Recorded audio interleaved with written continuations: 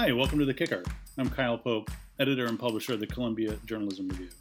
Today we're going to talk about a story that everybody in journalism has been following for several months, but finally seems to be hitting some new fever pitch. That's Elon Musk's Twitter. Every day, literally, something new and awful seems to happen on Twitter, usually instigated by Musk, either stuff he posts or people that he allows on, or purging Twitter of whatever people were left who sort of oversaw the moderation of the platform. I'm here today to talk with Emily Bell, who you've heard before on this podcast. Emily's the founding director of the Tao Center for Digital Journalism here at Columbia Journalism School, where she's also a professor. Before that, she served as director of The Guardian's digital content and has been a great colleague and friend of CJR, which posts a lot of the work that Tao does. Emily knows a lot about how journalists interact online and how the digital world affects journalism. She's also written about Musk's takeover of Twitter on our website, which you can check out on the show notes. I wanted to ask her about how we should be thinking about this moment, what Twitter has meant for journalism, both in the obvious bad ways that we all talk about, but also in the positive ways that are being discussed a little bit less now. And then what are the various different scenarios for post-Twitter journalism? What form could they take? Who would run them? All of that's in today's discussion. Emily, thanks for joining me. Pleasure. Great to be here. Where do we even start? Are you surprised by what's happened since Musk took over Twitter? So I think theoretically, no, I'm not surprised because my job for about the last 10 years has been to imagine what would happen in various scenarios. And one of those scenarios was, what if a really bad actor took over a platform that was actually important in some way to the public square? So is it unimaginable? No. I'm surprised it's worked out in very much the worst version of how you might imagine it. We're journalists, Kyle, who have covered media or been involved in the media for a long time. So, we always practice worst case scenarios. Yeah. And it's rare, actually, that we're completely right about those. And much as journalists like to say, Facebook is an evil organisation, well, it's probably not the whole truth.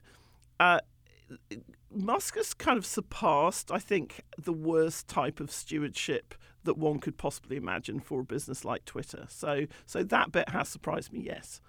And the depths of his approach have come so fast. I thought it would take him a while to sort of noodle around and figure out what was what, but that hasn't been the way it's unfolded. I think that if one made the mistake of thinking about this as a rational business decision, but right from the get-go, it was pretty clear that Musk didn't really want to buy Twitter. Then he was kind of forced into it.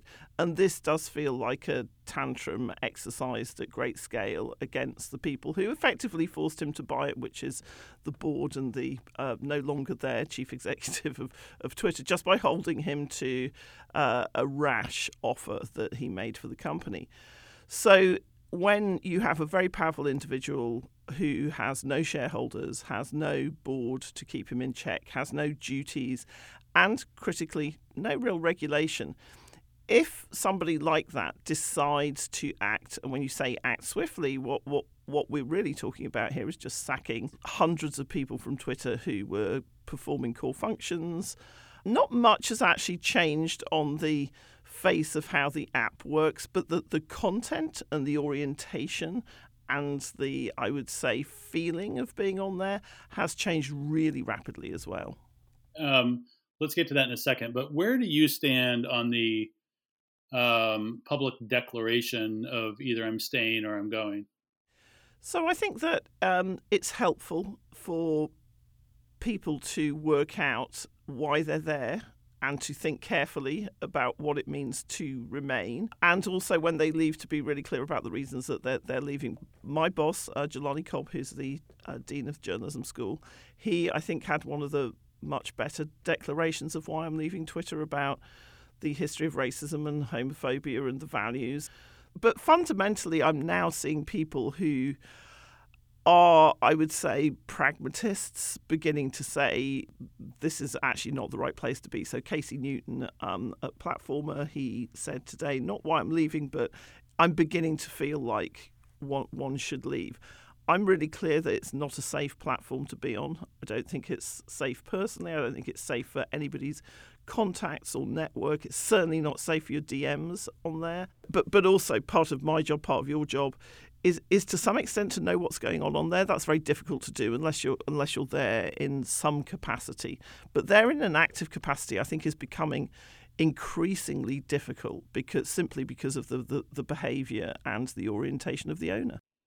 So are you posting less? You're watching as much but posting less, or how has your behavior changed? I feel like I'm posting less. We're actually doing some data collection at the town centre at the moment, which will be able to, I think, highlight how people's behaviour changed over these few weeks. And it's not always as you think it might be. So I think people have become a bit more hyper aware of Twitter. I think journalists are on there a little bit more because they want to see what Elon Musk is saying and doing and what the impact of that is. I'm trying to post less on there. I'm posting more on Mastodon, where I'm currently holed up. It's like being back in the early days of social media, sort of quite a pleasant atmosphere, people posting things which are not directly political or relating to, the hellscape of democracy. And I think that's the other thing, which is we all have to try the different platforms. Post is another one that I'm on as well.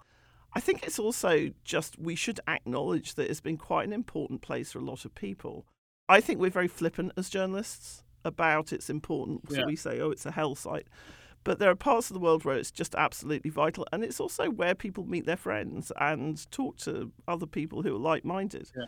And so I think we should have a moment where we say, the damage that Musk is doing is actually really grievous and unfair and damaging to a lot of people. Yeah. I mean, I was talking this week to somebody who had said publicly, like, yeah, I'm off. And we had that conversation. And then immediately this person said, did you see what so-and-so said? Did you see what happened? And so they're clearly still on it and watching it, but just not engaging. Let's talk about how journalism has been changed by Twitter. Because you started to talk about this, how important it is and the things that it has brought that have been beneficial. Because I agree with you that it's important to acknowledge that in this moment. How do you kind of boil that down? How is what we do better for Twitter having been there? Better is an interesting word. so I can tell you how it's different. I think it's changed just about everything in the modern newsroom because it's the only platform we've ever had that even comes close to being able to answer the question, what is going on in the world right now? Yeah. If there's a high school shooting, if there's a protest in China, if your local council has put out an alert about flooded roads, if somebody in the White House has said or done something, it's actually all there. And for news journalists who were all previously completely addicted to the wire screen on their laptops, that has changed how we think about news breaking and think about where we put our efforts and resources. And it's corrupted some of that. I think it just means it's become completely unbelievable or unmissable for too many journalists. And it's changed how we commission stories.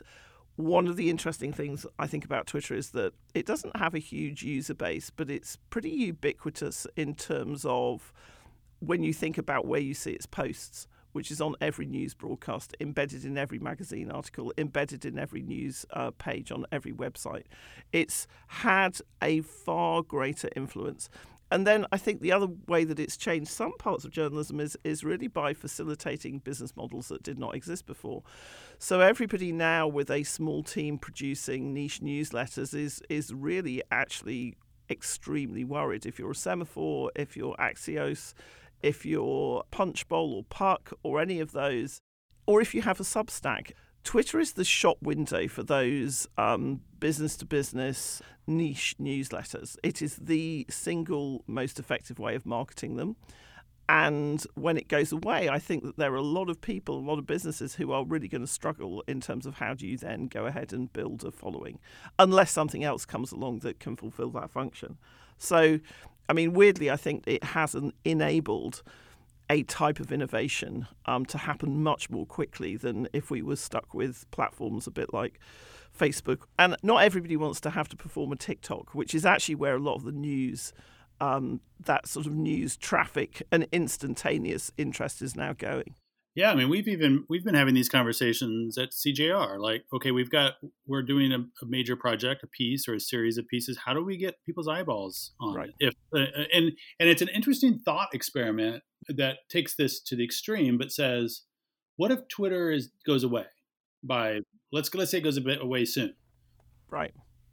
You are going to be singing and dancing, Kyle, quite literally, because TikTok, owned by the Chinese government effectively, is the answer to this. And this is the other thing which I think the whole difficulty with Twitter illustrates, which is the fact that we've got so far in our journey of creating peer-to-peer media, and there is really no robust way to do that which has high quality or frequent and reliable news as a component of it is really extremely worrying, and it highlights some of the problems with all of these platforms, I think.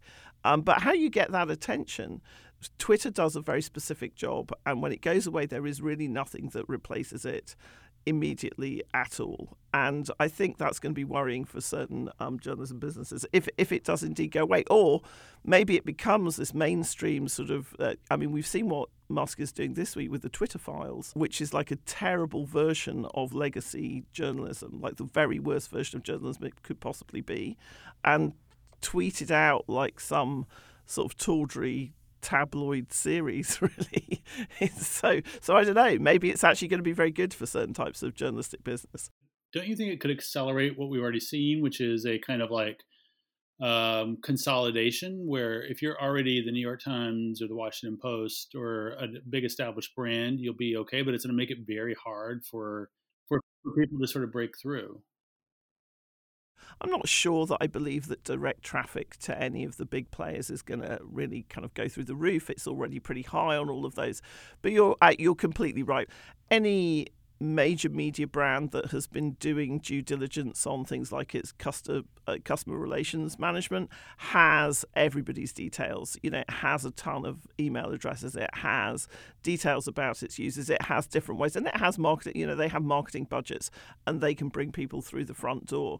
It really is the smaller. I was doing a conference the other day with Nicholas Johnston, who's the publisher of Axios, and obviously they've been sold for a large amount of money, so they're not too worried about it, I think, immediately. But he said Twitter is by far and away our most important referral platform. I know lots and lots and lots of people with newsletter type businesses or podcasts for whom that is also true.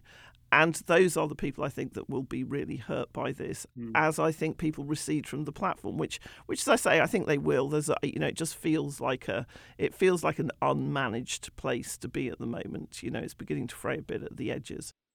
So you don't think that after an initial period of complaining and leaving and whatever, that we'll get to the place where people just hold their nose and say, there's really no other option right now, so we just have to suck it up?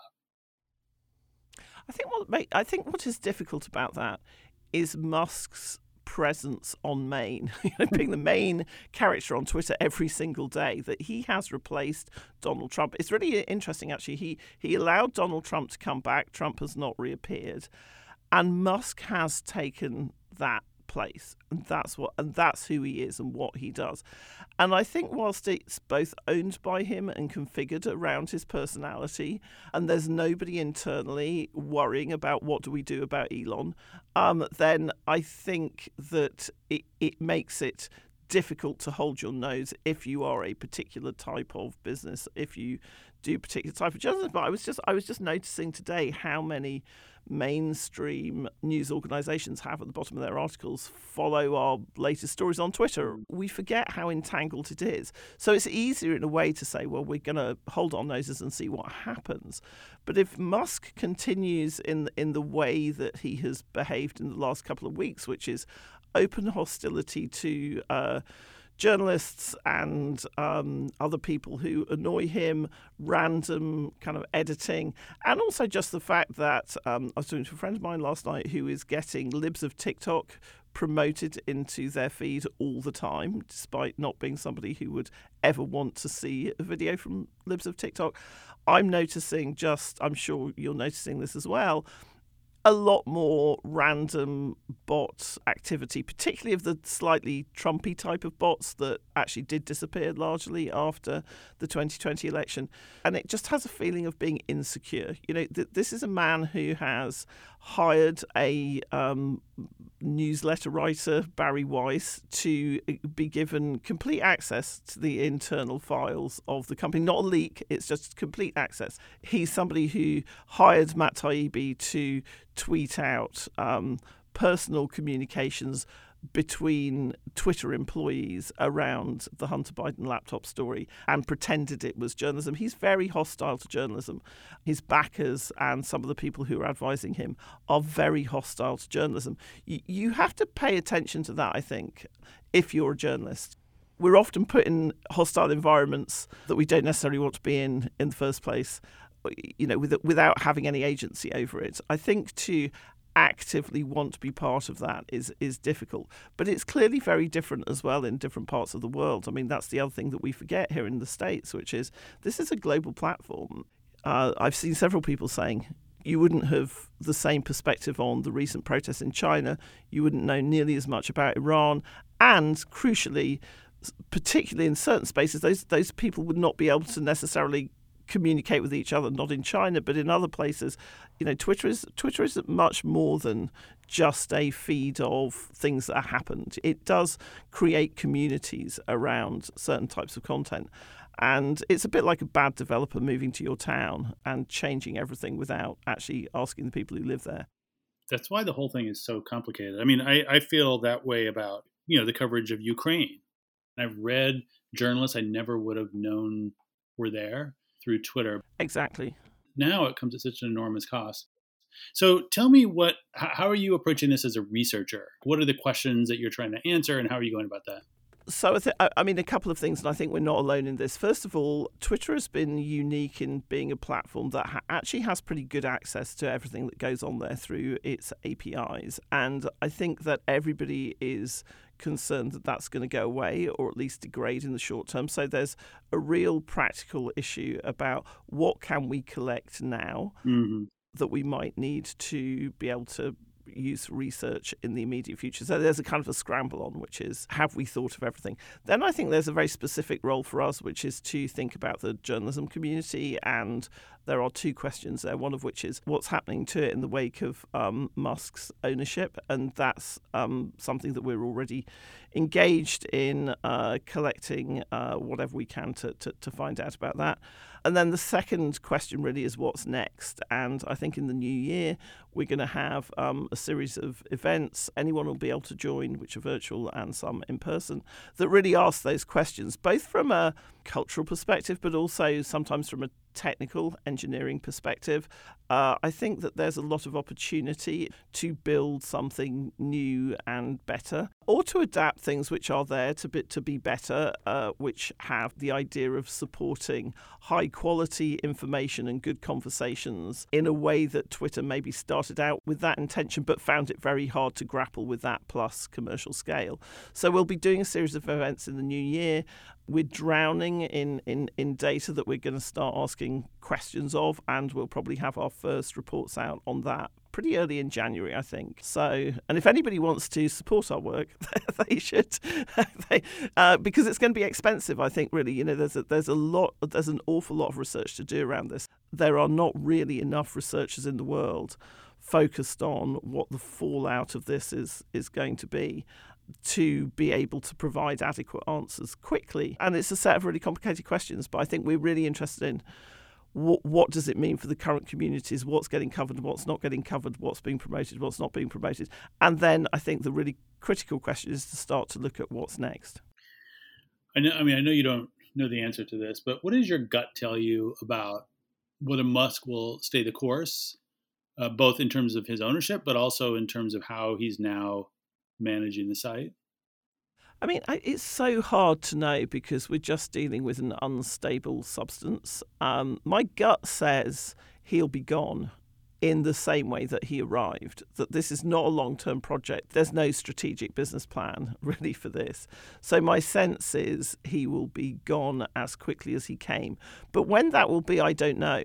And I think it's really interesting that we don't like to think about this because it feels like we've only just had an election, but we're just entering the 2024 political election cycle, like right now. So the moment, the clock turns over to 2023, we're a year away from the primaries, etc.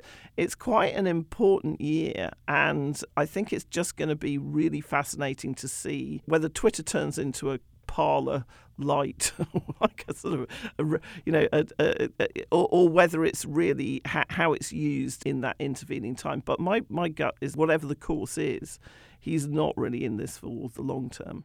Although you do get the impression that he's enjoying, I guess that's the word, enjoying the moment and the attention he's getting. Although I did notice that the share price of Tesla is really getting hit. And that kind of people who buy Teslas, I mean, not to overgeneralize, but my sense is they don't like these kind of politics. Right. There are a lot of Tesla. When I leave New York on a Friday morning to head up to the Catskills, there are a lot of Teslas on the road. Sadly, I'm not driving one, but it is that those, owning the libs who actually brackets own your cars is not great. And really his wealth comes from Tesla. So that's going to start to, I think, be something which will have a material kind of impact.